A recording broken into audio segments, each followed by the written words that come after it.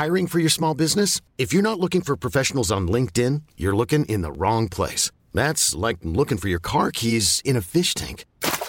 LinkedIn helps you hire professionals you can't find anywhere else, even those who aren't actively searching for a new job but might be open to the perfect role. In a given month, over 70% of LinkedIn users don't even visit other leading job sites. So start looking in the right place. With LinkedIn, you can hire professionals like a professional. Post your free job on linkedin.com/achieve today. Hold up. What was that? Boring. No flavor. That was as bad as those leftovers you ate all week. Keke Palmer here. And it's time to say hello to something fresh and guilt-free. Hello Fresh. Jazz up dinner with pecan-crusted chicken or garlic butter shrimp scampi. Now that's music to my mouth. Hello Fresh. Let's get this dinner party started. Discover all the delicious possibilities at hellofresh.com.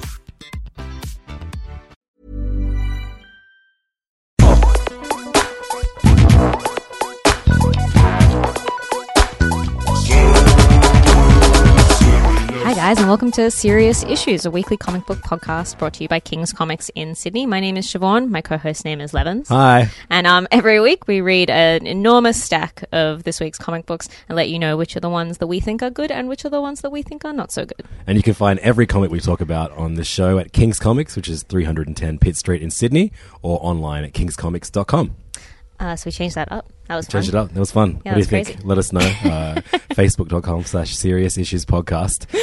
This week on the show, Oh, man. DC hit the reset button. Yep. Again. Yay. And Marvel somehow managed to get more online... More hate.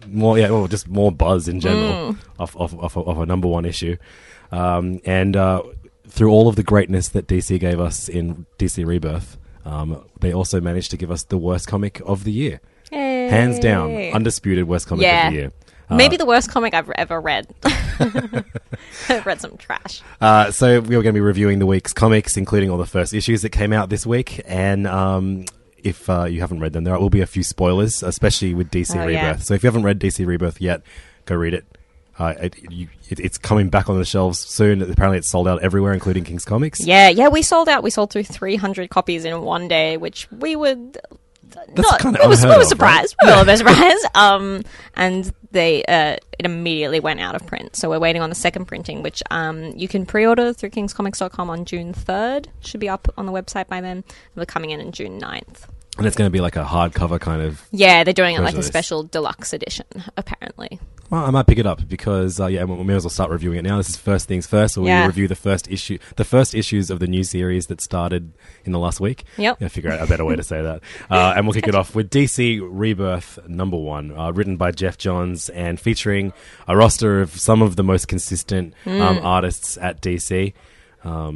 Which pages are they all written? Because it's really hard to remember them, and they only put the last names on the front cover. It was definitely like Ethan Van Sciver, who's like a long time. Yep. Apparently a huge jerk. I don't know if I should really say Yeah. that. Okay. But A bunch of great artists and huge jerks, including Ethan Van Sciver, Gary Frank, Ivan Reyes or Rice, and one of my favorites, Phil Jimenez. Just definitely some of my favorite artists that have been working at DC in the last 10 years, and it was great to see them all in one book. Absolutely. There was a real sort of nostalgia. I mean, obviously there was a real nostalgia value in this book, but there was something really nice about seeing some of these artists who maybe haven't been on huge titles at DC for a little while since the New 52. So it's cool to see them back. And you have a book where just on the front cover, it's evident that there are a lot of different artists and colorists and inkers working on this, but there was a consistency all the way through. Yeah. And in a it says 80 page, but really it's about 60 something pages plus a whole bunch of covers at the end. It was a real consistent and good read. Yeah, I agree. I went into this like I do all DC products in 2016, very hesitant and ready to hate it. But look, I definitely think this wasn't perfect, but it's certainly the best Jeff Johns comic I've read since before the New 52. Definitely agree with that. It is, I mean, it's very easy to be cynical about what DC are doing, but it definitely feels like a step in the right direction. They're at least... I don't know, like, it's really complicated because now there's this, like, extra backlash against DC of, like, oh, well, that's pathetic. You guys should at least stand by your guns and just do the New 52 because this book kind of reads like an apology for that whole thing. Yeah, absolutely. And kind of trying to be like, no, it was a little bit intentional, and now we're bringing the hope back in the form of Wally West. Yeah, but if anyone was going to be the hope that was why we loved the DC universe, he's been the Flash since we were born, pretty much. Yeah, and you've kind of got to have a Flash. Don't you really? Like, that was the thing that made it the most nostalgic for me, is that it really felt like an old DC event or something, like an event book or a team book, because it was narrated by Wally and it was told. Yeah, it flips, where you once had Barry trapped in the Speed Force in Crisis on Infinite Earths, you've got good old Wally West trapped in this one.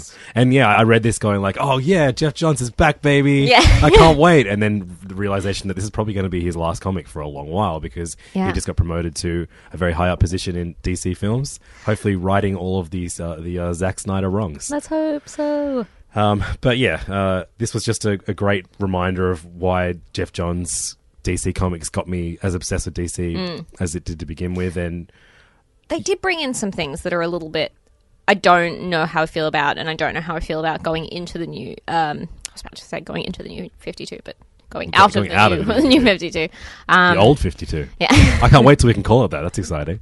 But I mean, there's a lot of crazy revelations in this book of like what the new status quo is going to be. So like in Justice League 50, which you're supposed to read, before this. I didn't. So after going, oh wow, how generous of DC to give us a 80-page comic for $2.99. The first thing you see is make sure you read Justice League 50 and Superman 52 before you're reading this. And Justice League 50 was like a $5.99 US comic. Yeah, and it's not great, I'm going to be honest. But there are two things in that they bring up that are then repeated in Rebirth. And to be honest, you don't need to read Justice League 50. I didn't, and I still really liked Rebirth. Yeah, so in Justice League 50, they talk about the secret identity of the Joker, which, I mean, do we want it, how spoilery? I mean... Yeah, spoilers, guys. We're going to sort of assume that you've read DC Rebirth, or you don't care what happened. Most people I know, including yourself, read the spoilers. Yeah, I know. It's really hard to avoid. It's really hard to avoid. But I did still click on the link. I managed to get Captain America #1 spoiled for myself, thanks to one of our listeners posting what happened on our wall. Thanks, bro.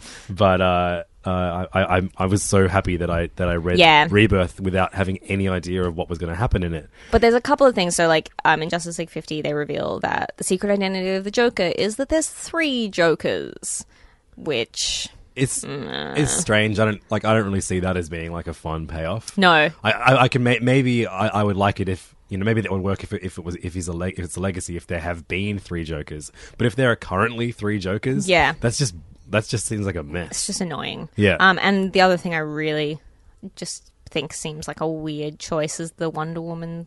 Wonder Woman has a twin brother called Jason. Yeah. Jason Todd?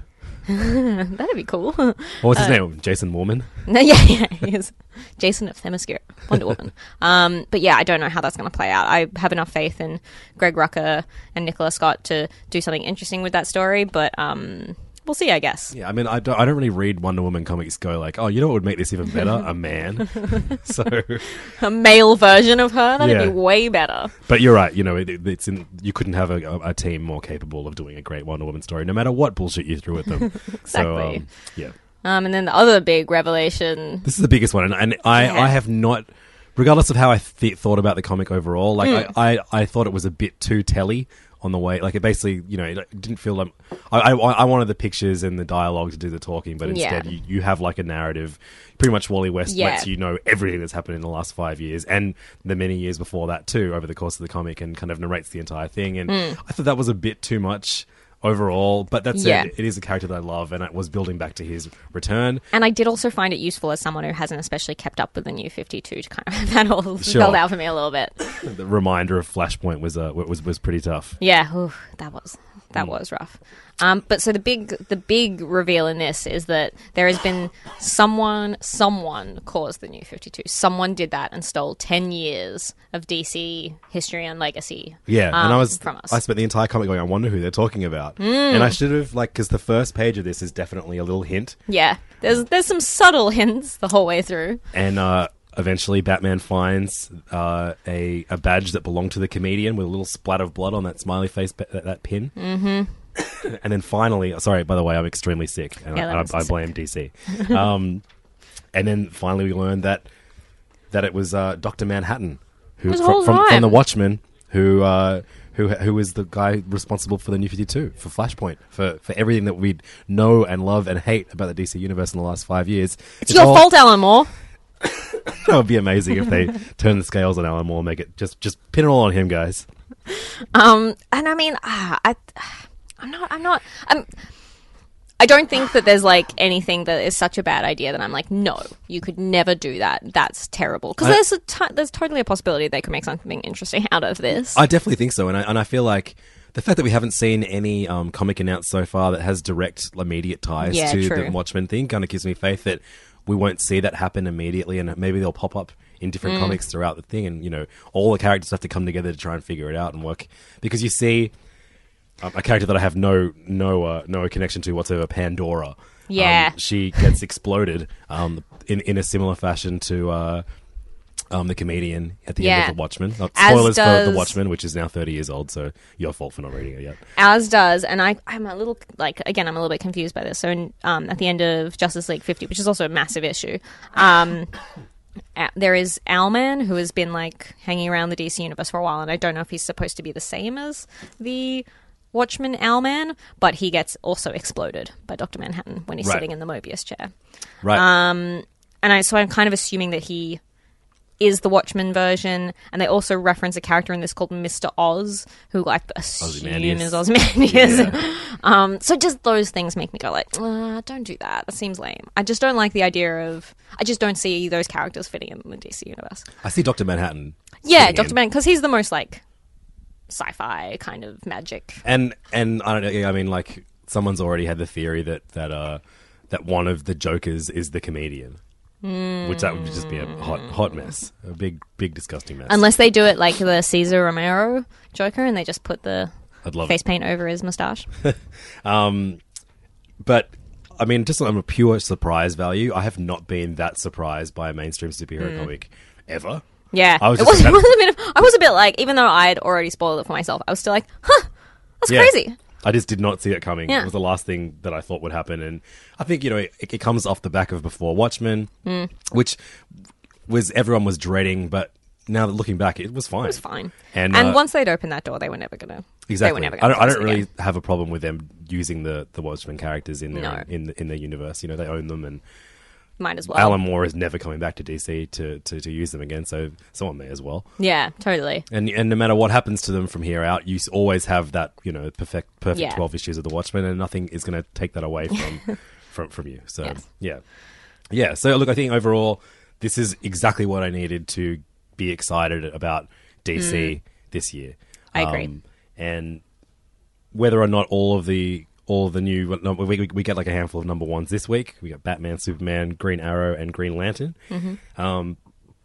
Whether or not they have that same strength through those comics, I don't know. I mean, this is just you compare this to Flashpoint, which was a 5-issue event that led to the New 52, and that was just trash. It was really trash. Got some good stories out of it, but mostly trash. You got that excellent story of...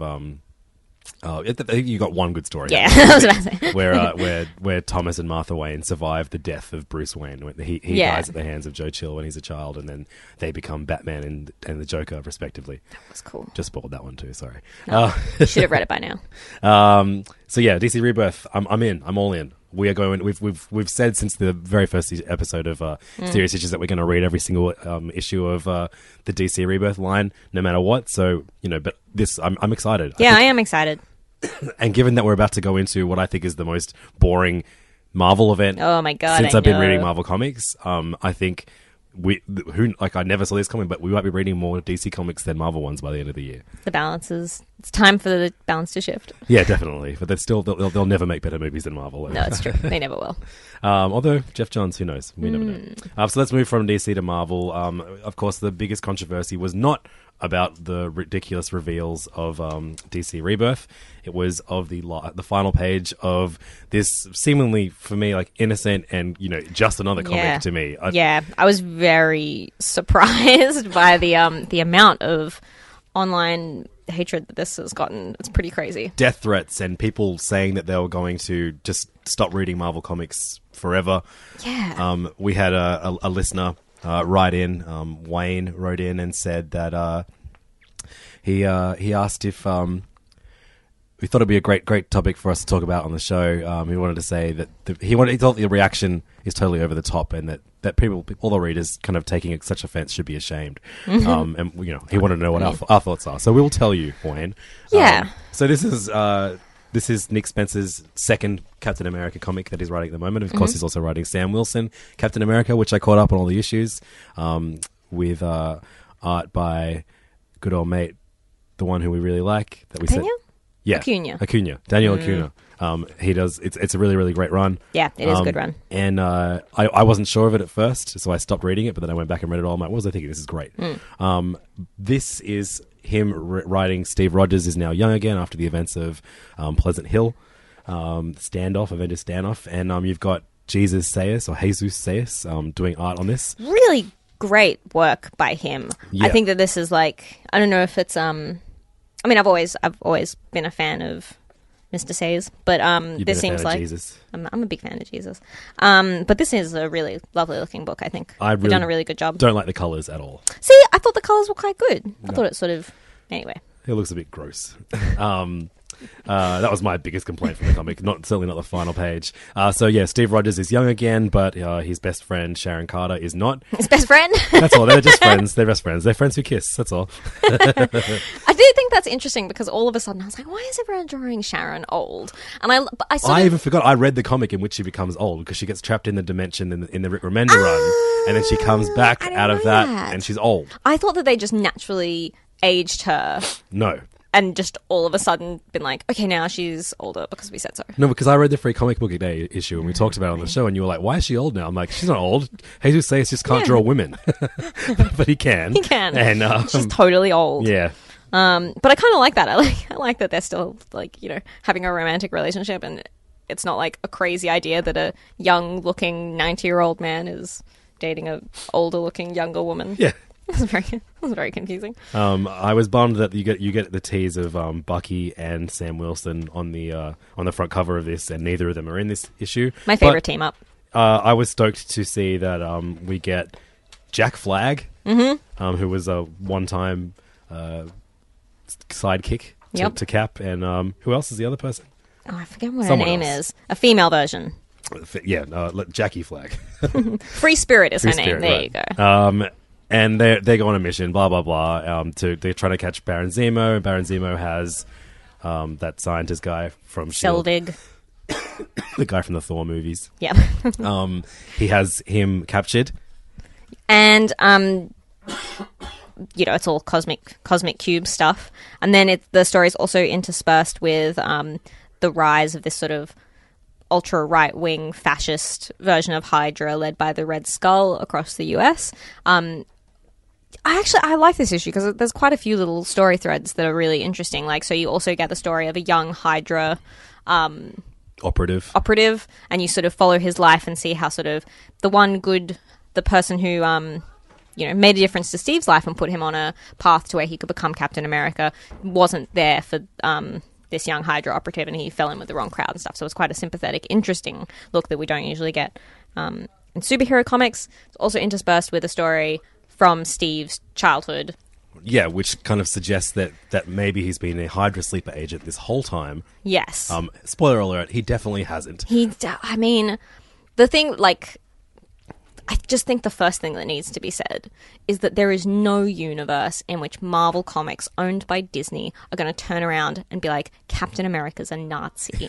Like, they have a lot of money invested in that character, and there's just no way they would do that. Of course not. It's crazy. And, so people are saying that they're going to boycott Marvel Comics. How could they do this to Jack Kirby, who was Jewish and created Captain America? How could they do this to readers who obviously hate Nazis?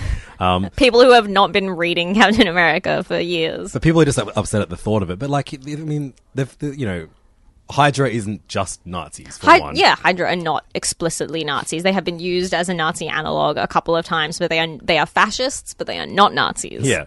I think, that given what's going on in Marvel, especially in Captain America's world, like the Red Skull at the moment has Charles Xavier's brain in his head. Oh, does he still? I think so. Oh, that's confusing. So, like, it's, it's possible that he's basically gone back, or even if he doesn't have the brain anymore, that he at some point he's gone back and created these memories within Steve, and maybe Steve thinks that he is a Hydra thing, or maybe Steve is playing the long con, or maybe there's some weird cosmic cube thing that we don't understand yet. Like it's just not going to be what you think it is. Read the fucking issue, the next read issue, the issue first, and then judge it as a whole, not as like. I mean, he's Nick Spencer is a clever writer who has hooked everybody with this crazy, like, oh my god, Cap says Hail Hydra on the last page of this. What's he going to do next? Like, I don't understand why you would be outraged at this. Like, at worst, you can be like, oh, that's cheap. Yeah. Like, but most final pages of comics are. So, and I mean, this definitely, like, it's definitely been compared a lot to, I mean, when they brought Bucky back, everyone's favorite character, Bucky, with his Winter Soldier arm. Everyone was pissed about that. People were so mad about that. There were so many complaints. Brubaker got death threats. Brubaker is still getting death threats for this Captain America comic. He hasn't written Captain America in like 6 years. This is exactly like, and we saw it again with the Superior Spider-Man. Everyone was like, Doc Ock is raping Mary Jane because, you know, he's inside Peter's head and he's going to trick her into having sex with him. And that obviously never happened because it's a Marvel comic book. Yeah. Like, it's just insane, people. Yeah, it is insane, people. It is insane, people. And it's frustrating because I've seen a lot of people whose opinions I respect on comic books and who I've had regular conversations with about comic books getting really upset about this, having not read the issue. Read the issue at least first and I will have a conversation with you about it. You know what I mean? Yeah. Like 15 years ago, they did not have Twitter or social media or any of this shit. That's the only reason people are getting upset about this. It's because they have the option of, you know, yelling their thoughts out without even fucking reading the issue to begin with. Yeah, they're and I hate that so many websites chose to use that last page as the image for their article about this. So it was impossible not to have this spoiled for you. And then, like, I mean,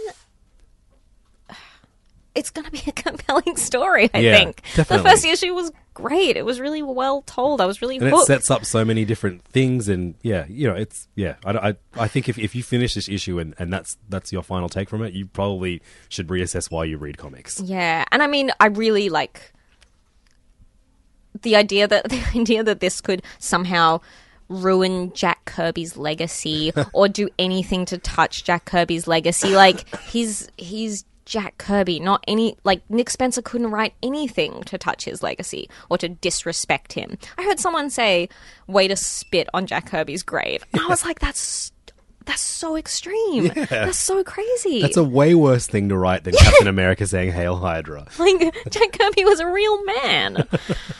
Yeah. It's very difficult. Because obviously, we at Serious Issues are anti-Nazi. Cool, I just want to put that out there. Anti-Semitism. Siobhan, thanks for being so brave and putting that out there. I know a lot of podcasts wouldn't go as far to say that. But and so people are very upset about this, and you don't want to be rude to people when they're being upset about things that they, you know, think are legitimate. But it's just read the issue first. Yeah, definitely. You know? We're on board. I think this is... I was like, can we really have two Captain America comics coming at the same time? These are very different. Yes, we can. I will say, this is an ongoing little report that we're going to have to do. Is Maria Hill bad or good? Every writer seems to think something different. I like that Nick Spencer, because I have said before that I think she's really inconsistently written, and I agree with that, but I especially like the way Nick Spencer writes her as this, like, extremely casual cavalier, like...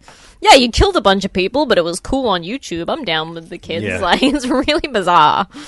But I kind of like it. But he writes her really well. He writes her extra sassy. Yeah, exactly. So now on to a comic that you absolutely have every right to complain about because it was as bad. You should be out. If you're going to be outraged at any comic, you should be outraged. This comic spits on the graves of everyone you know and love. This comic has gone into the future, killed you, wait for your body to be laid to rest, and just spat all over it. Yeah, absolutely. That is what this does. Scooby Apocalypse. Oh my god. By a incredible creative team of Jim Lee, Keith Giffen, what's his name, Mateus, JM Mateus. What did JM stand for, huh? Jerkman. Yeah, Jerkman. And Howard Porter on art as well. The whole thing is just baffling. Like, we knew from the start this Hanna-Barbera kind of retelling, the edgy Hanna-Barbera DC comics. beyond Future Quest, which I think is going to be one of my favorite comics of the year. This is, and I was like, oh, cool, what a great start to this. This is just fucked. And I was reading it like, I actually can't believe it's this bad. Like, the dialogue is genuinely terrible. Yeah. So Velma is like a potentially like evil midget scientist. And then Shaggy is like a hipster barista who works in a science lab because he's a dog trainer. Yeah, I don't even know. And then the dog Scooby Doo is he has like a like this tech that he wears around his eye and it shows emojis. But here's the thing: he can also talk. He can also talk, so it's completely useless. Why would you need that? I will say that the one thing is that the only thing that I enjoyed were the few tiny moments with Scooby talking, and I think that's just the enduring legacy of Scooby-Doo. Legacy of Scooby-Doo, and how funny it is to put R's at the front of words. Yes. That was the only bit I enjoyed. And then, when he goes, Ritza? Fred is a like a tribal tat, but still has his red scarf. I mean, actually, Fred and Daphne are still very nothing characters, so at least they got that part of their characters right. Very nothing, but still at the same time massively irritating because there's like a bit of an attempt to make them interesting. Like Daphne is like the sassy, egotistical host of a late night news program who used to be a serious journalist and blah blah blah, and also they're at Burning Man. They're at Burning Man, but Burning Man is next door to a science lab. It's on top of a science lab. God. like we can't even express what happens in this comic properly because it's so nuts. And I think like more than anything, this proves that Jim Lee is completely disconnected from young people and humanity. Yeah. And should be fired. I mean, in fairness, this was just based on a concept by Jim Lee. So I'm pretty sure just the front cover, he was a picture. He was like, oh, imagine if Scooby-Doo was radical. Yeah. And then Howard Porter and Keith Giffen and J.M. Mateus just ran with it. I think leave Howard Porter out of this because it's not given good, what he's, I don't know, but I mean, look what he has to work with. I know. It's fine for what he has to work with. Like, the colors are very weird. I don't understand why you would get two writers who haven't really written anything fantastic since like the late 80s, early 90s with their Justice League International run. Yeah. Is that what it's called? Justice League International? Yeah, Justice. Keith Giffen and J.M. Mateus, like they would be like well into their 60s or 70s right now, right? Now. Why would you get them to write dialogue for an edgy, youthful recast of Scooby-Doo? I don't understand. Yeah, it's very bad. Yeah, like I think jokes don't hit the there were so many bits that I was like, this is just so funny. It's so overwritten as well. This took longer for me to read than it took for me to read the 80-page Rebirth issue. Yeah, this is like a really exhausting read as well. I really liked the bit where Velma goes, like, here, read this, and Daphne picks up a what are they called? Book? A thing with papers on it. And she just clipboard? goes, yeah, a clipboard with some papers on it. She goes, oh, what? Just a bunch of random papers? Like, she can't read? It's so weird. Yeah, awful. I kind of liked Scooby and Shaggy's like origin story at the end. I don't know why. Yeah. Because it just wasn't as bad as the main story. Yeah. But I don't understand why like I mean, at least like Scooby, Velma, Fred and Daphne kind of look like how they used to look. Like Shaggy just doesn't. There's nothing about him. It's that almost like they're is a trying to connection. make Shaggy like hot or something. Yeah, like it's something really. No creepy. one wants to fuck Shaggy. That's not the point of Shaggy. They also imply in this that Shaggy wants to fuck Velma. Ooh. Like, I mean, yeah, this is just an absolute mess of a comic. I kind of want to read too. Yeah, I'm going just to. because I want to see this disaster continue. Because I hate myself. Yeah, I just think this is like just like Batman v Superman is the movie that's bad enough for me to go, oh, X-Men Apocalypse is pretty good, because it's not Batman v Superman. This is the comic that I will like,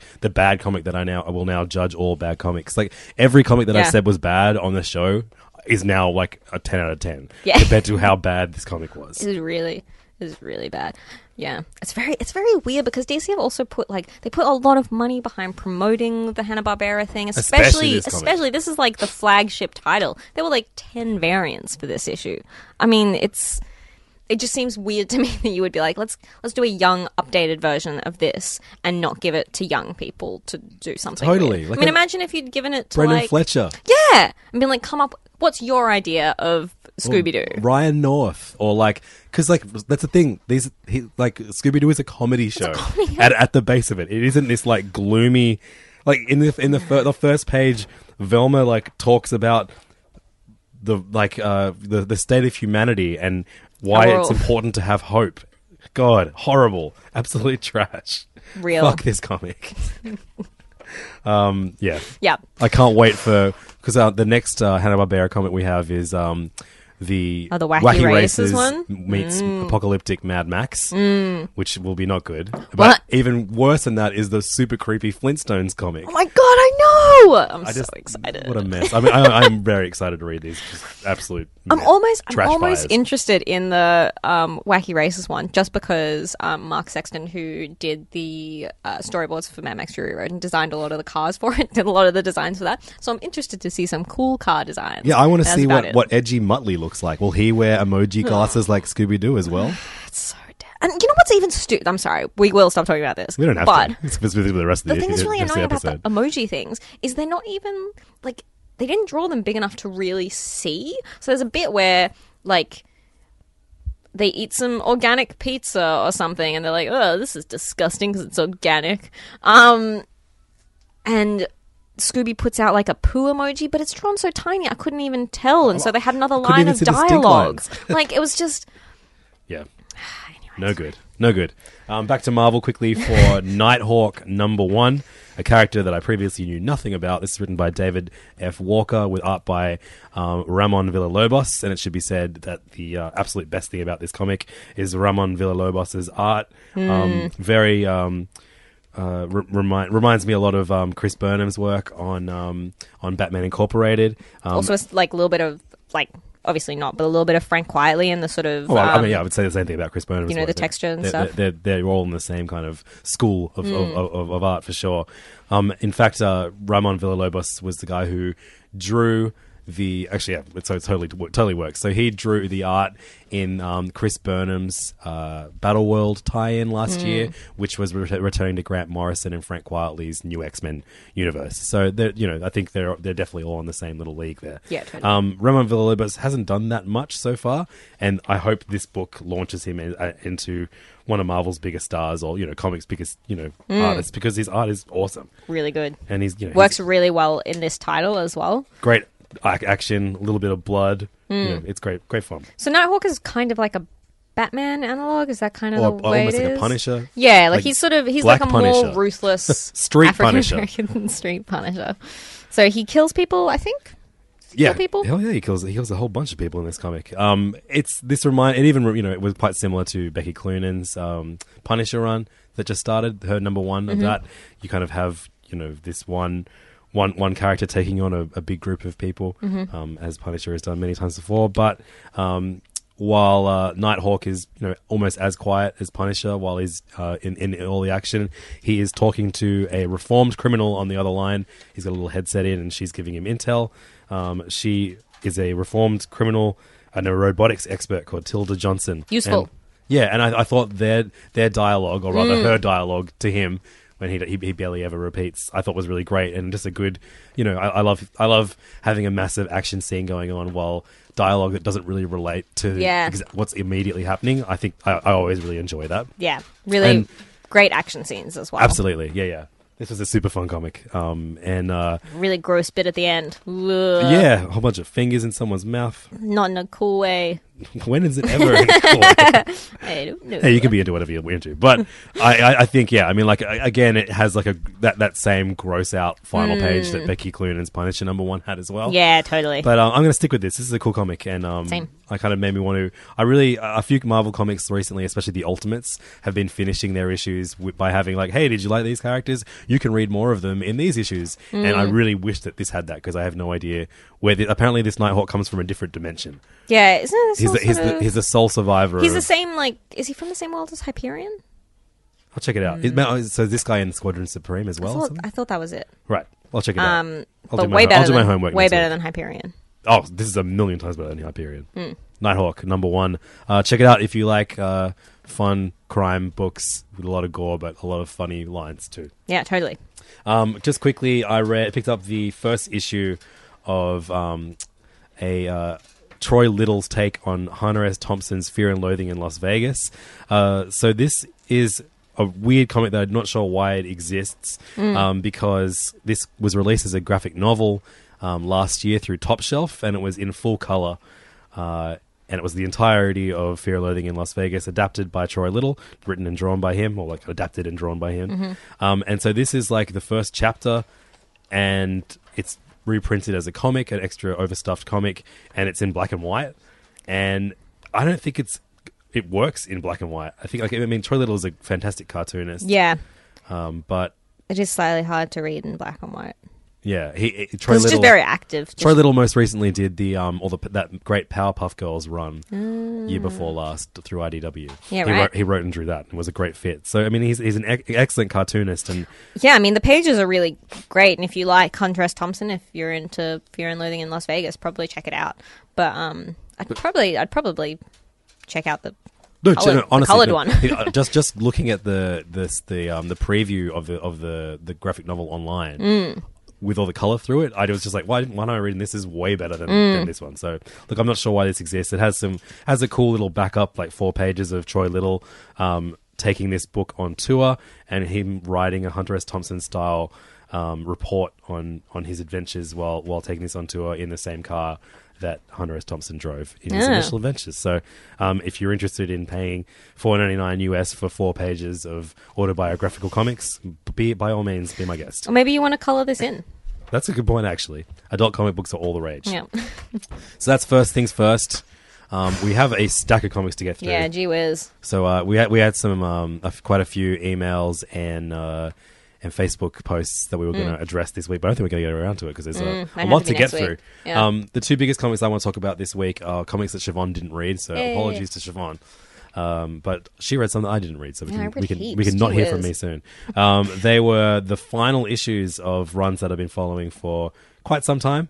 We got the 12th issue of The Omega Men by Tom King and Barnaby Bagenda, brilliantly named Barnaby Bagenda. The Omega Men has been like a really dramatic kind of space opera, tying in basically like different beings from different planets in the DC universe, including Kyle Rayner, the one of the Green Lanterns. Well, now he's been a White Lantern for the most part of the New 52, and kind of it's been almost like kind of depicts the lead up to the war, and the last few issues have been the actual war itself, and now we finally get the end of the war, and how do all the characters feel moving on, and what happens to them after the war? Did they all get what they want? And what's going to happen to Kyle Rayner next? And it's a pretty grim ending, but that suits the tone of the overall book.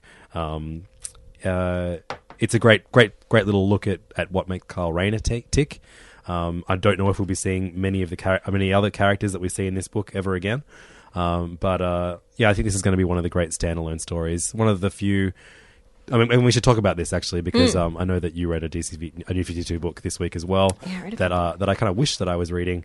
Even though it's pretty easy to shit on New 52 in general, there were definitely a few runs that should be celebrated, and the Omega Man is certainly one of them.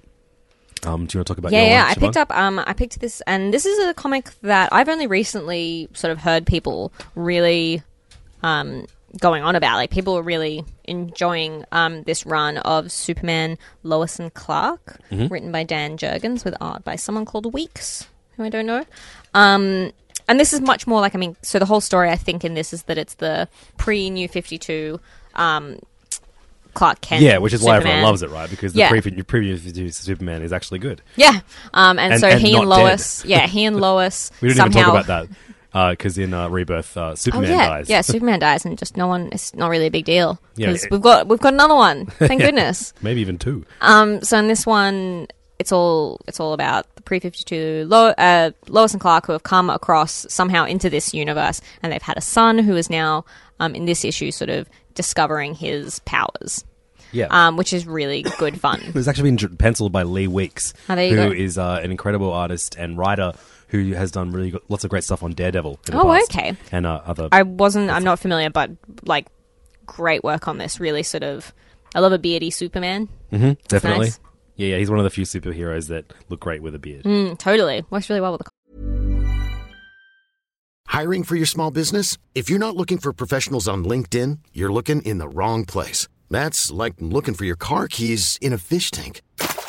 LinkedIn helps you hire professionals you can't find anywhere else, even those who aren't actively searching for a new job but might be open to the perfect role. In a given month, over 70% of LinkedIn users don't even visit other leading job sites. So start looking in the right place. With LinkedIn, you can hire professionals like a professional. Post your free job on linkedin.com/achieve today. Ever catch yourself eating the same flavorless dinner 3 days in a row? Dreaming of something better? Well, HelloFresh is your guilt-free dream come true, baby. It's me, Keke Palmer. Let's wake up those taste buds with hot, juicy pecan-crusted chicken or garlic butter shrimp scampi. Hello Fresh. Stop dreaming of all the delicious possibilities and dig in at HelloFresh.com. Let's get this dinner party started. Since 2013, Bombas has donated over 100 million socks, underwear, and T-shirts to those facing homelessness. If we counted those on air, this ad would last over 1,157 days. But if we counted the time it takes to make a donation possible, it would take just a few clicks. Because every time you make a purchase, Bombas donates an item to someone who needs it. Go to bombas.com/ACAST and use code ACAST for 20% off your first purchase. That's bombas.com/ACAST, code ACAST.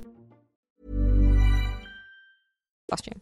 So this Superman is kind of behind the scenes been fixing things as well, trying not to bring too much attention to himself while still being Superman. So in this issue, it's sort of his son dealing with finding out that his dad is Superman, coming to terms with the fact that he has powers, coming to terms with the fact that he knows his dad's away fighting and could potentially not come back someday, and that sort of thing. And it's just a really nice issue, really good. I'm really looking forward to see these characters continuing on into DC Rebirth. Yeah, I mean, how cool that we get the main Superman has a son now. Yeah, fun. Comics that deal with family and relationships as well as all the superhero stuff.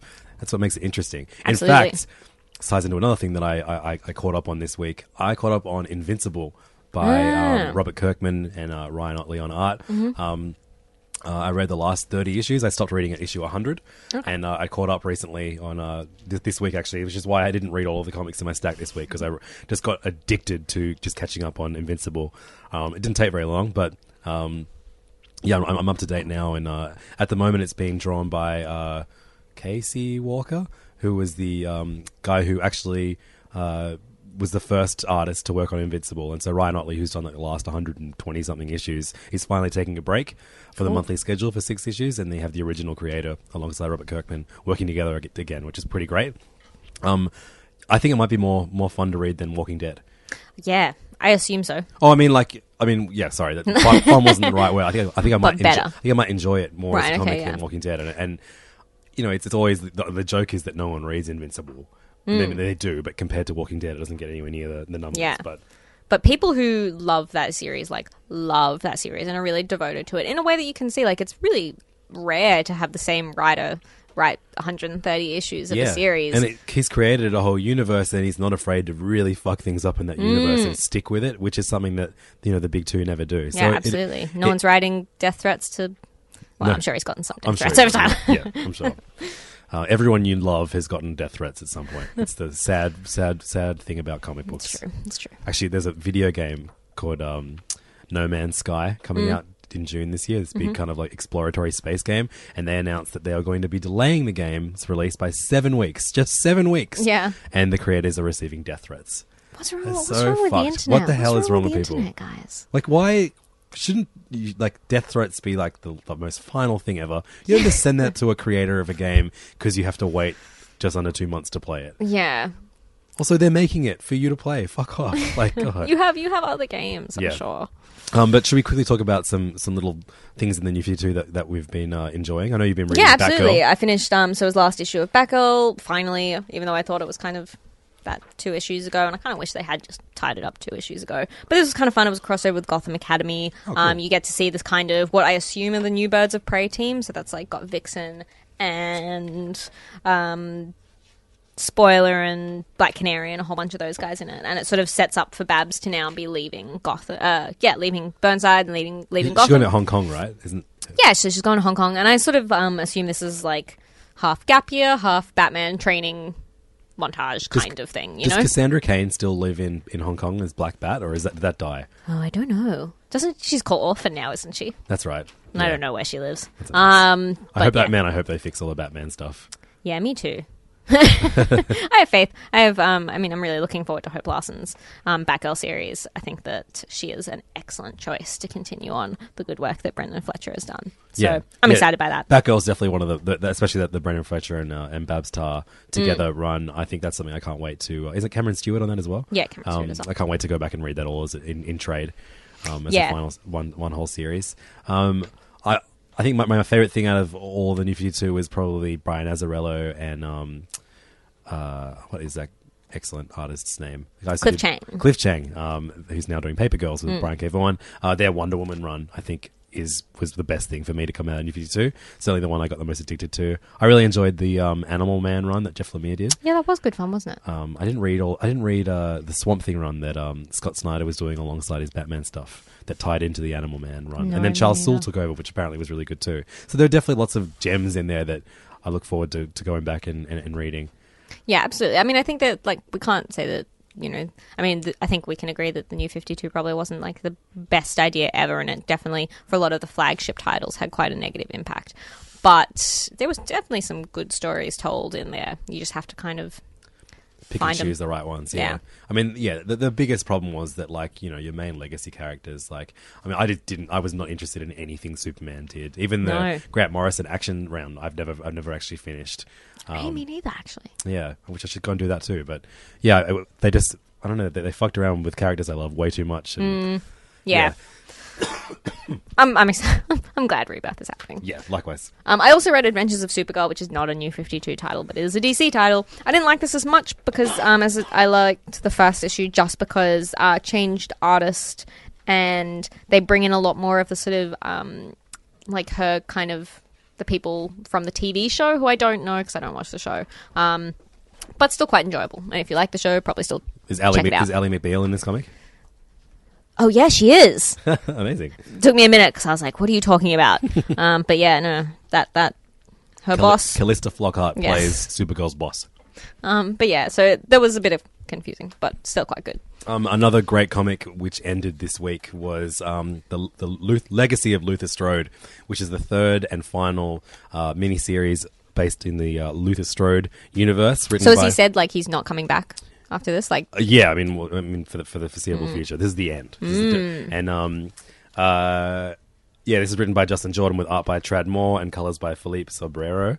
Tradd Moore. Tradd Moore, one of our favorite artists, and he hasn't even done that much outside of this Luther Strode series and a really great and under-celebrated run on Ghost Rider last year before that. Only time you could get me to read a Ghost Rider comic. The craziest thing about Tradd Moore is that Justin Jordan found him on DeviantArt and asked him to draw a comic with him, and that became the first Luther Strode series. Basically, Luther Strode tells a story of a schoolboy who inherits incredible fighting powers and kind of ties into this long mythology of different people who have been chosen and given these powers to fight. And do you use these powers for good or for evil? And Luther Strode chooses to use them for good. It's a overwhelmingly gory comic in parts, but Tradd Moore's art is just so wonderfully anarchic, but also so well put together. His line work is just insane, and it's so dynamic. Everything looks like it's moving all the time. Like that was the main thing in Ghost Rider, is that, like, you really felt like you were in these races, that because the kid was driving a car and it was all sort of, you know, he loves speed lines. Yeah. And just like his action scenes are just, there's so much going on. His panel work, he knows how to divide them up so well. And yeah, like good you said, storyteller too. Dynamic is the right word. He actually was telling a backup, writing a backup story cool. in the issues of this, which unfortunately we don't get the final kind of issue of in this, which is annoying. But maybe we'll get it online at some point. It ends on quite a nice kind of hopeful note. If a little rushed, you don't really get the closure that maybe needed out of this series, but it's a nice end of the series and a spectacular final battle. Cool. I haven't been reading this. I'm definitely going back and picking up the trade on this one. 100%. Yeah, all three of the trades are really, really fun. And I mean, they're all very different, as well as the mythology kind of side of it gets deeper and deeper. Yeah, really fun. Well done to all involved, especially Tradmore, and I cannot wait to see what he does next. I know. I like... obviously I hope he is also fulfilled by whatever personal projects he does, but it'd be so cool to see him do more superhero stuff. So much. Yeah. I'd love to see him get to play around with that. Afterlife with Archie. We finally got the most recent issue. This comic has been going for like 3 years, and we've only got 9 issues. This is fucked. It's worth it, though. It is worth it, but I wish it was more concurrent. Yeah, totally.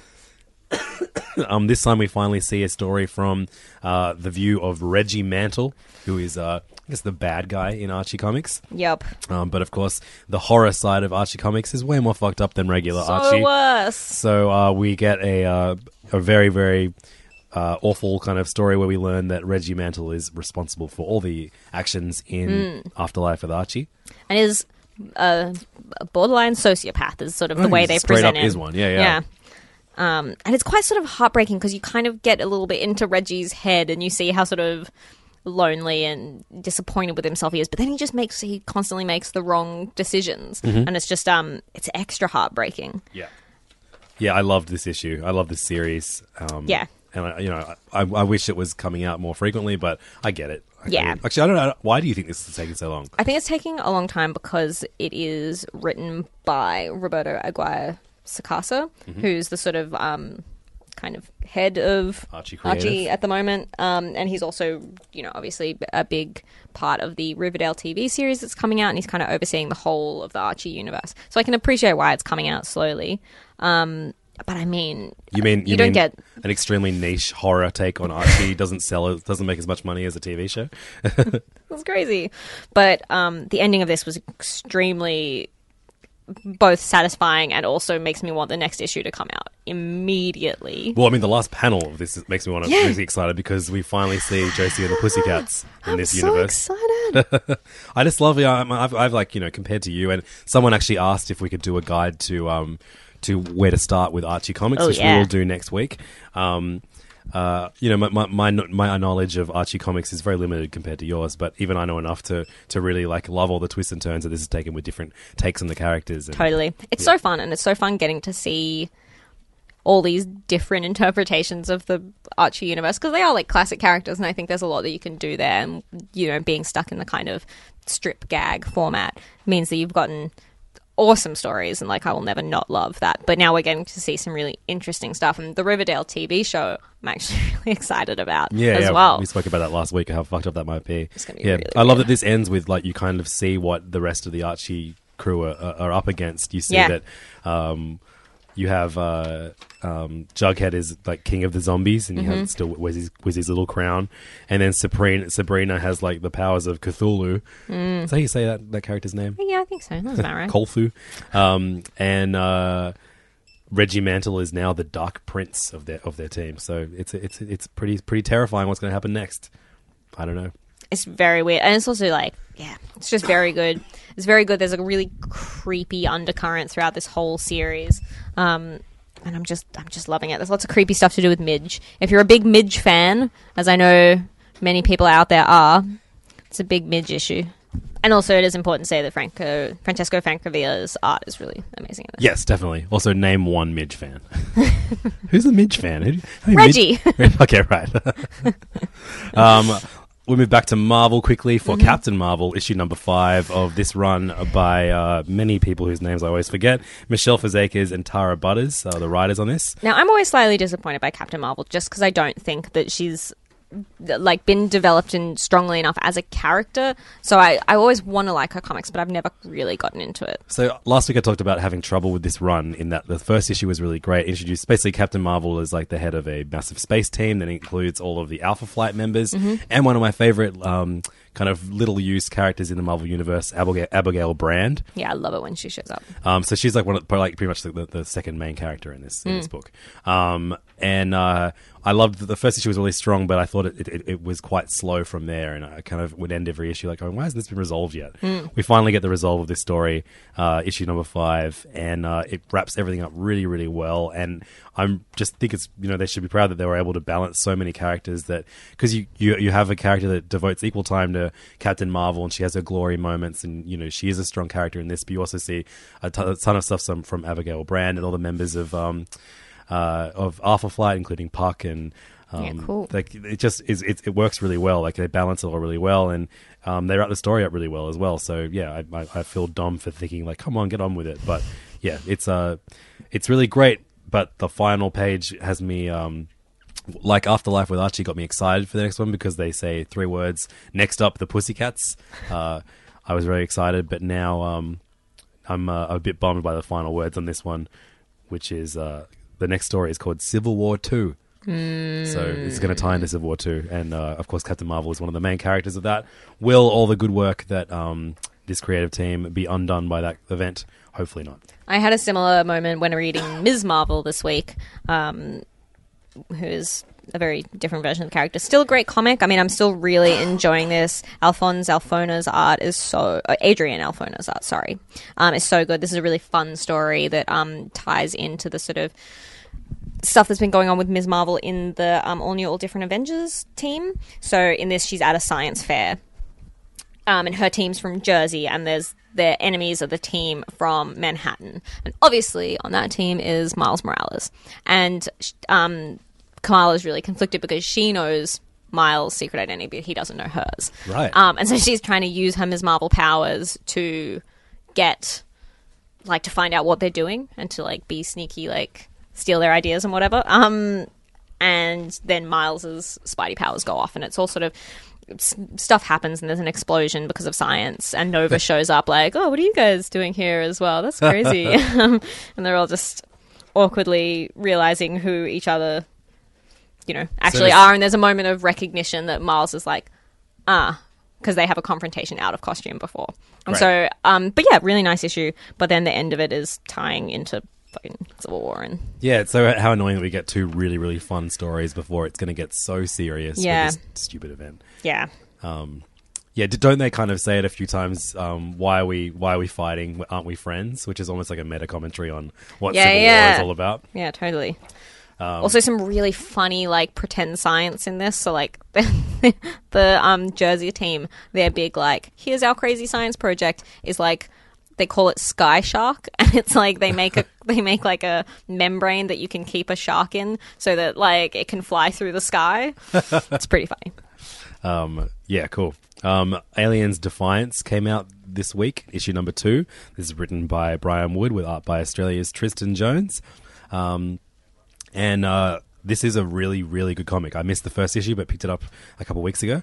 Yeah, you said, and because I'm not usually a big fan of the Aliens comics, but I picked this up, but then didn't have time to read it because I was reading Scooby Apocalypse 3 times. Yeah, this is just a really, really excellent comic that I feel like you could enjoy without having watched the Alien movies. Oh, cool. That's impressive. Yeah, I mean, all you need to know is that aliens lay eggs in people and they're bad. And I feel like you're fine reading this. Yeah.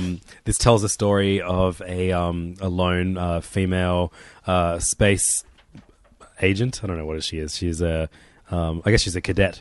And it's just her and a bunch of cyborgs that not cyborgs. What's the actual just robots? Her and a bunch of robot marines taking on.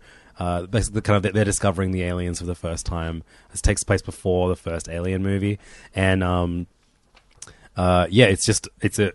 she has a lot of reasons for she's a woman, she's black, she's been critically injured, and she's has a back brace, and all of the robots are aware that she's weaker than they are, and it's her trying to prove herself to these robots and also trying to kind of find out about these aliens while not being killed by them. And Cool. yeah, it's a really, really great story, and it's kind of like it feels small in the face of like, you know, a massive aliens movie. Yeah, I'm really excited to see where this goes, and I hope it kind of keeps that kind of like creepy kind of smaller thriller element Yeah, to well, it. I mean, that's what to the story. Alien movies are so good at. Like, Yeah. the first movie just feels like the smaller scale, sort of scary horror movie. Totally. I love it. Yeah. I'm definitely picking that up then. I also read issue 2 of Joyride, which I don't know if you remember, but I talked about it a few weeks ago, issue number 1, and I said I didn't really enjoy it that Yeah. much. So the story looked like it was going somewhere interesting, but I couldn't stand the dialogue of one of the main character. Just this like, you know, unnecessarily kind of crappily written, edgy youth dialogue. But compared to Scooby-Doo Apocalypse, it's great.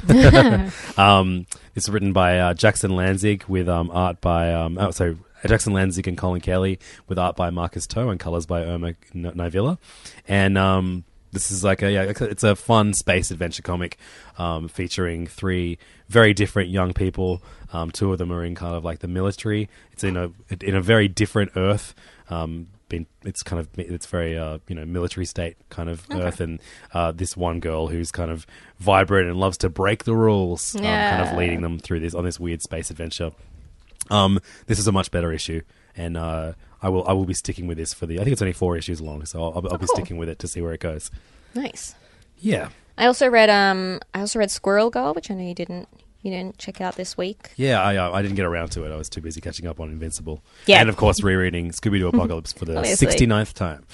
This was a really fun issue, sort of about, you know, ostensibly about online dating and the difficulties of that, and it's just really, still really good fun. Ryan North is so hilarious. Yeah, I feel like every all of the single little review of extra Squirrel jokes. Girl will be the same from Yeah, us. Like, it's just really funny. This is You really should just read funny. it. Yeah.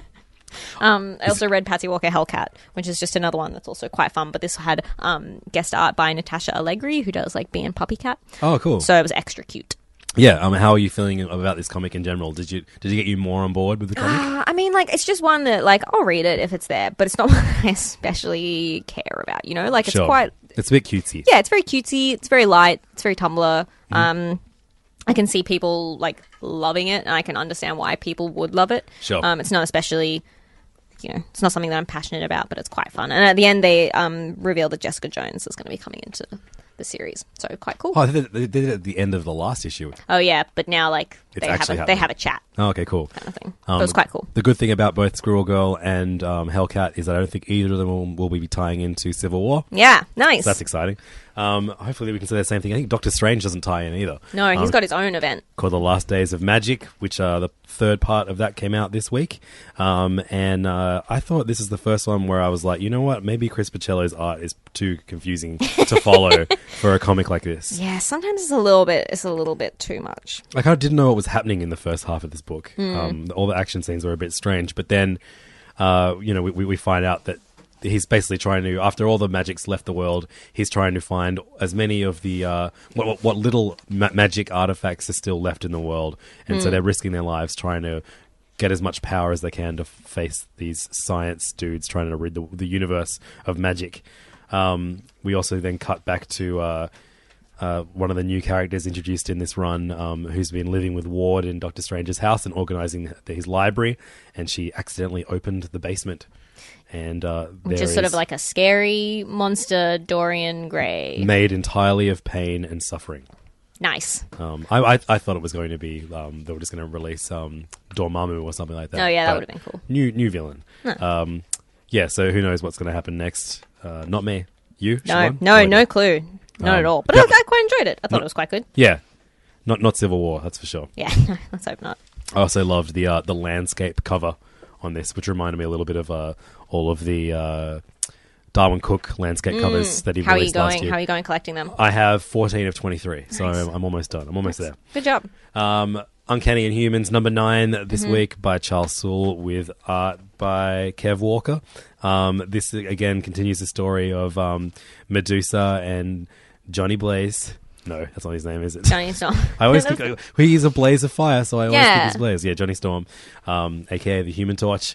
Their relationship, and oh my god, they have to tell Medusa's sister Crystal that they're dating because Johnny and Crystal were once married. It's very awkward. And she's quite upset at first, but then, wouldn't you know it, of course, they get magically teleported to a battle world. It always happens just when you're not wanting it to happen. And then just before they're about to fight to the death, the guy who is like in charge of the battle world like chokes on his tongue and dies.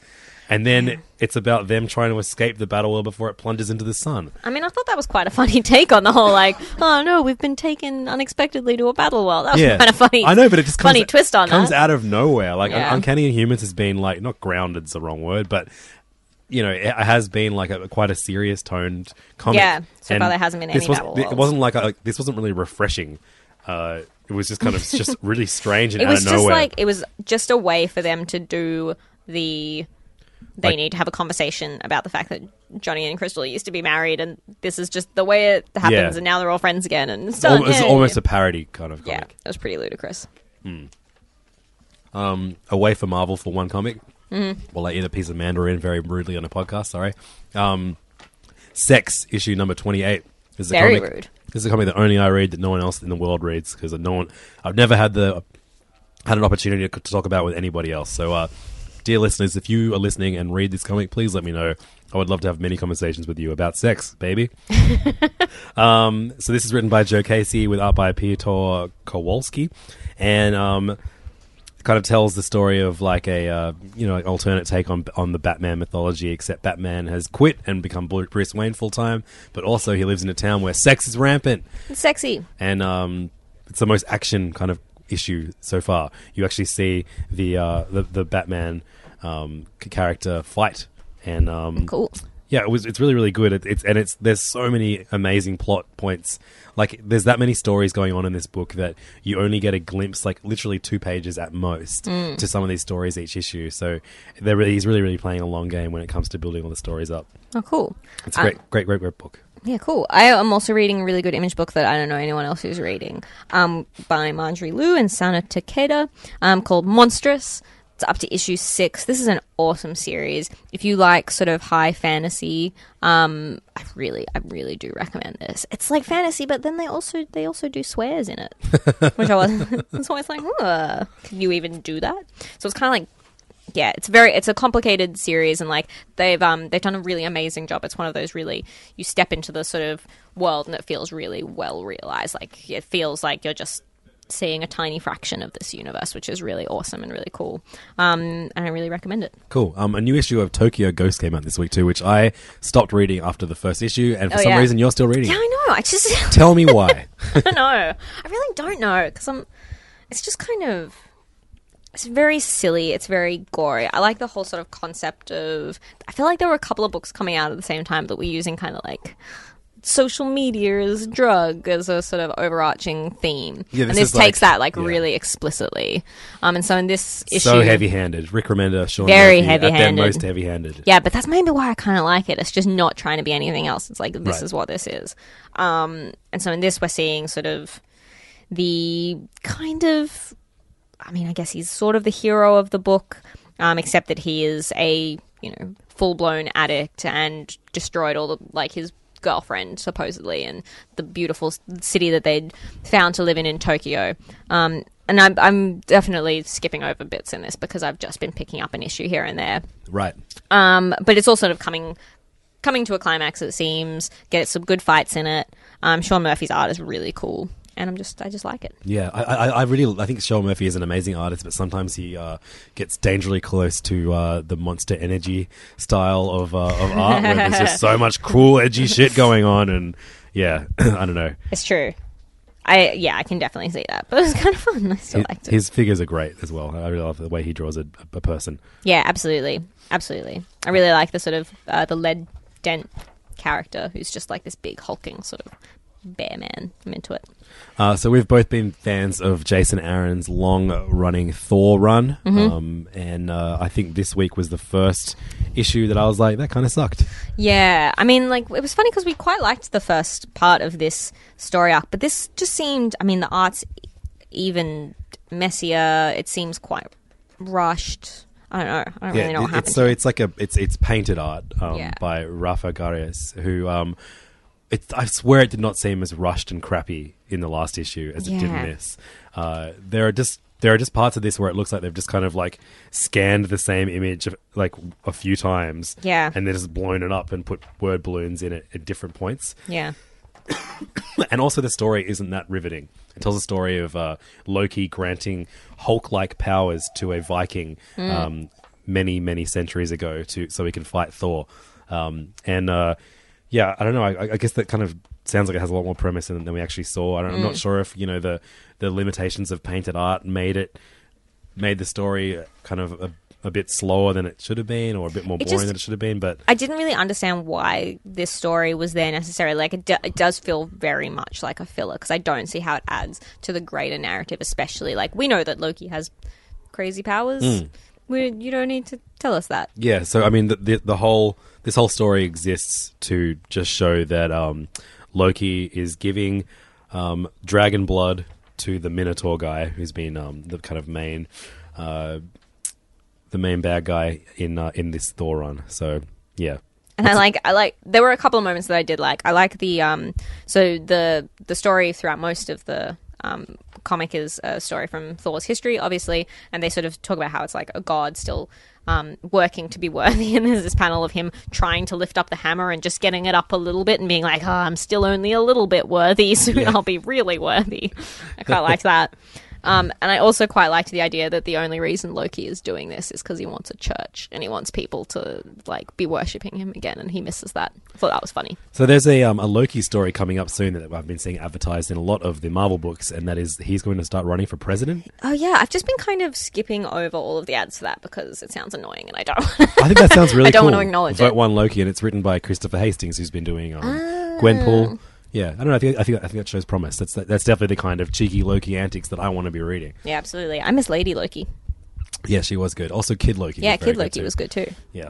Final Marvel comic for me is Star Wars issue 19, which wrapped up the current story arc, written by Jason Aaron with art by Lionel Yu. A little bit underwhelming, as a lot of these arcs have kind of ended up. Yeah, I mean, it's still like a pretty okay story, but shouldn't these Star Wars comics be more than pretty okay? Also, holy shit, that's 3 Jason Aaron Marvel comics in one week. I was going to say, he is really writing a lot at the moment. I wonder how he's sort of... I wonder how he's doing. I know Darth Vader, Kieran Gillen, who's writing Darth Vader, recently announced that issue 25 will be the last issue of that. Oh, okay. So I wonder if that's the same thing that's going to happen with Star Wars, and then they'll kind of relaunch it as something else. Interesting. Very interesting. You didn't read Worst X-Men? I have. I'll tell you the comics that I didn't get around to reading. Right, okay. This is a very interesting segment. What didn't I read this week? What didn't I have time for? Lobster Johnson, Metal Monsters of Midtown, number 1 of 3 by Mark Mignola and John Arcudi. I really wish I got to read that, but I didn't. Hellcat, Spider-Man, Deadpool, number 5 by Joe Kelly and Ed McGuinness, which I'm really enjoying. Darkwing Duck, number 2. Nice. Oh shit, I forgot to talk about this in our First Things First. I'll leave that for a minute. Obviously, Squirrel Girl, East of West, number 26 by John Hickman and Nick Dragotta. X-Men, Worst X-Men Ever, number 4, and Weird World, number 6. So lots of my favorite comics in there. I just wow. to kind of prioritize. Still waiting on them. Yeah. Yeah, I had a couple that I also didn't get through this week. But how was it? Worst X-Men Ever? It was good. It was a good issue. Yeah, I think you'll like it. Okay, good. This is First Things Last, a new segment that I invented when I forget to talk about a number 1 in First Things First. This is one came out through IDW. It is a Disney book called Magic Kingdom Comics, and a lot of the Disney books have been kind of. Actually, the Darkwing Duck is quite good, but it's a modern, a brand new story written by modern writers. They kind of, the heart's right, but this is not. This is a reprint of some classic comics by Carl Banks and other classic Disney writers. Carl Barks. Sorry. Sorry. Be pedantic. I think Carl Banks was one of the Mighty Ducks, so there's a Disney connection there. Carl Barks. Is kind of the most celebrated Donald Duck and Uncle Scrooge. In fact, if you're an avid classic comic book collector, you can do no wrong by buying Fantagraphics hardcover reissues of all Carl Barks' work. Yeah, so good. Such a master cartoonist. Absolutely. And so this is issue 1 of 2. These are two issues that are going to be collecting all the times these classic Disney characters have gone to Disneyland in comics. Hey. So I know that sounds so strange, but it's awesome. It sounds fun. They're obviously not they're not just going to Disneyland. There's a lot more going on, and Do they go to Disneyland like it is normal that there is my face everywhere, and like do they see it as being normal and fine? It's weird. Like, wow, thanks for taking us to Disneyland, Uncle Scrooge. Don't you just feel like a kid again? Adventureland stirs the young friskier McDuck in me. Like, cool. And they're actually just going to Disneyland. And That's so weird. One of my favorite specials ever was a TV special that the Muppets went to Disneyland. Awesome. And this kind of hits on that same nostalgic note. I don't know, if you're a big old goof like me, this is such a fun comic, and just a great one for the collection. If you've got kids and you want to get them even more excited for the inevitable trip to Disneyland that you are waiting for them to turn 10 so you can go and do. This is a great thing that you to psych them up with. It kind of harkens back to that. I mean, I know that Disney is so much more than just that core, those core Disney characters. Now, obviously got Marvel and Star Wars under their bonnet, but I love thinking back to a time when Disney was, that core cast of Donald and Mickey and Goofy and Uncle Scrooge. And totally, they're all in this comic and more. You got the all of the Snow White characters and Alice in Wonderland characters. It's really, really fun little read. Fun. And definitely harkens back to a time that is just not around anymore. It's celebrating 60 years of Disneyland. So, And cool. it's a really nice bound comic too. Lovely. Really, definitely worth picking up if you're a Disney fan. Another one that I read, just quickly, a graphic novel that has just been printed in English for the first time by Magnetic Press, which is really, really good. Story by Antoine Ozanam. With art by Joel Duran. I think that Ozanam is the same guy who I spoke about recently, who's an Italian artist. Who did Golem? Right. This is my favorite segment. We call this like "Where in the World is Siobhan Reading?" or something like that. But this one is excellent. This is a really, really good book. It's really huge in Europe, and it's really cool that we get to see it for the first time. And it's all about this sort of secret society of people who can turn into animals, but big, cool tiger men who can still speak and fight people. But it's really, really good. The art's really, really gorgeous. It's sort of a young adult book, so it's all about this young guy who doesn't realize, despite it being very obvious that his dad is a mafia boss. He's like, why do I have so many uncles, and why do they all have different last names and don't look the same? That's weird. My family's so weird, guys. Why do I have a bodyguard? My dad just sells fish. But it's sort of him, all of a sudden, he gets the power of this, tiger totem and can fight people, and he runs away with his bodyguard to come to take his dad down. And I'm only halfway through it, so I can't give a full review. But so far, it's excellent, and I really highly recommend it. And who put that out here? It's called Magnetic Press. Okay, cool. Yeah, I think that they do mostly European reprints and things like that. Is that on the shelves at King's? It sure is. All of this is stuff, except for the stuff that's already sold out, is on the shelf at King's now. 310 Pitt Street or kingscomics.com if you want to pick up any of the comics that we talked about today. What's coming out next week that we can look forward to? A whole bunch of stuff, I think. Yeah, it's a really big week next week. It's been a pretty quiet few weeks for Image. And this week is still actually weirdly quiet, but at least there's a few Image titles that I'm looking forward to reading. You've got the return of Walking Dead, Paper Girls, Goddamned, Deadly Class, and the final issue of this run of Matt Fraction's Casanova, Acedia, issue number 5, which is, if you love extremely nutty space drama. And who doesn't? That's definitely one for you. We've got some big first issues, of course. We mentioned earlier all the Rebirth issues of this week. Also, Civil War 2. Is this actually Civil War 2 Civil War 2 1. We've already had 2 issues that feel like a issue 1, which is confusing. You know what? Maybe it's Civil War that's making me sick. Yeah, probably. All these goddamn Civil Wars are just doing no good. Why won't anyone think of Levin's health? Apologies to anyone who have caught my cough through the Contagious podcast. We've got a Charles Soule is doing a creator-owned comic on Boom called Strange Attractors. Cool. And we've also got a brand new comic by Andy Diggle on Dynamite called Control. That's cool. I feel like I haven't seen an Andy Diggle comic in a really long time. Yeah, likewise. He was everywhere. We also get the final story in the Spider-Woman Omega mini event that we've been running. Reading. Ties in. I'm also really excited about the next issue of Punisher and Moon Knight. I think that they're 2 really exciting Marvel series. Yep, and finally, we something very exciting. We finally get issue number 1 of Power Rangers Pink, Woo! Which tells the story of Kelly from the Power Rangers. Everyone's favorite Power Ranger. Certainly mine, because she's pink. Yeah, it's my favorite color. So that is it for another episode of Serious Issues. If you like what you hear, please head to iTunes and leave us a nice little review. That would be lovely. Because then more people will find out about how good we are, and then we'll keep listening, and then we'll be able to do bigger and better things, and hopefully pay for cool hospital operations so I can never do a sick podcast again. Yay. That's the real goal. Yeah, that's why we're doing this podcast every week. You can find us online, facebook.com/Serious Issues Podcast, or send us an email to seriousissues@kingscomics.com. We'd love to hear from you, especially if you have ideas for future episodes or questions that you want answered.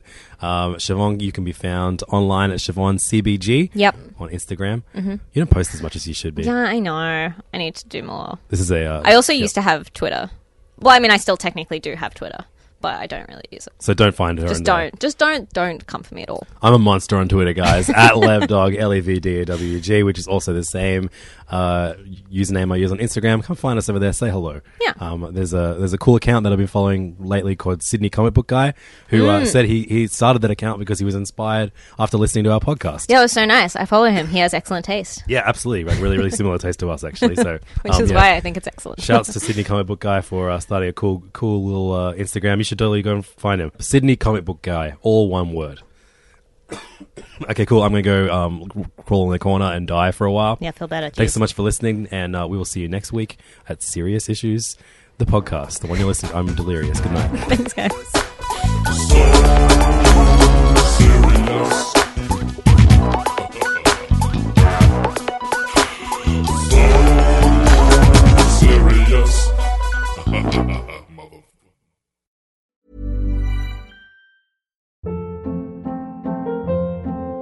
Hold up. What was that? Boring. No flavor. That was as bad as those leftovers you ate all week. Keke Palmer here, and it's time to say hello to something fresh and guilt-free. Hello Fresh. Jazz up dinner with pecan-crusted chicken or garlic butter shrimp scampi. Now that's music to my mouth. Hello Fresh. Let's get this dinner party started. Discover all the delicious possibilities at hellofresh.com.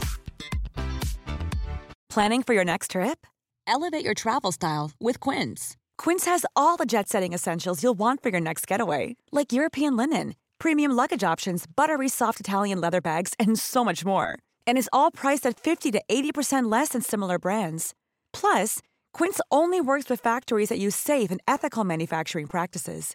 Pack your bags with high-quality essentials you'll be wearing for vacations to come with Quince. Go to quince.com/pack for free shipping and 365-day returns.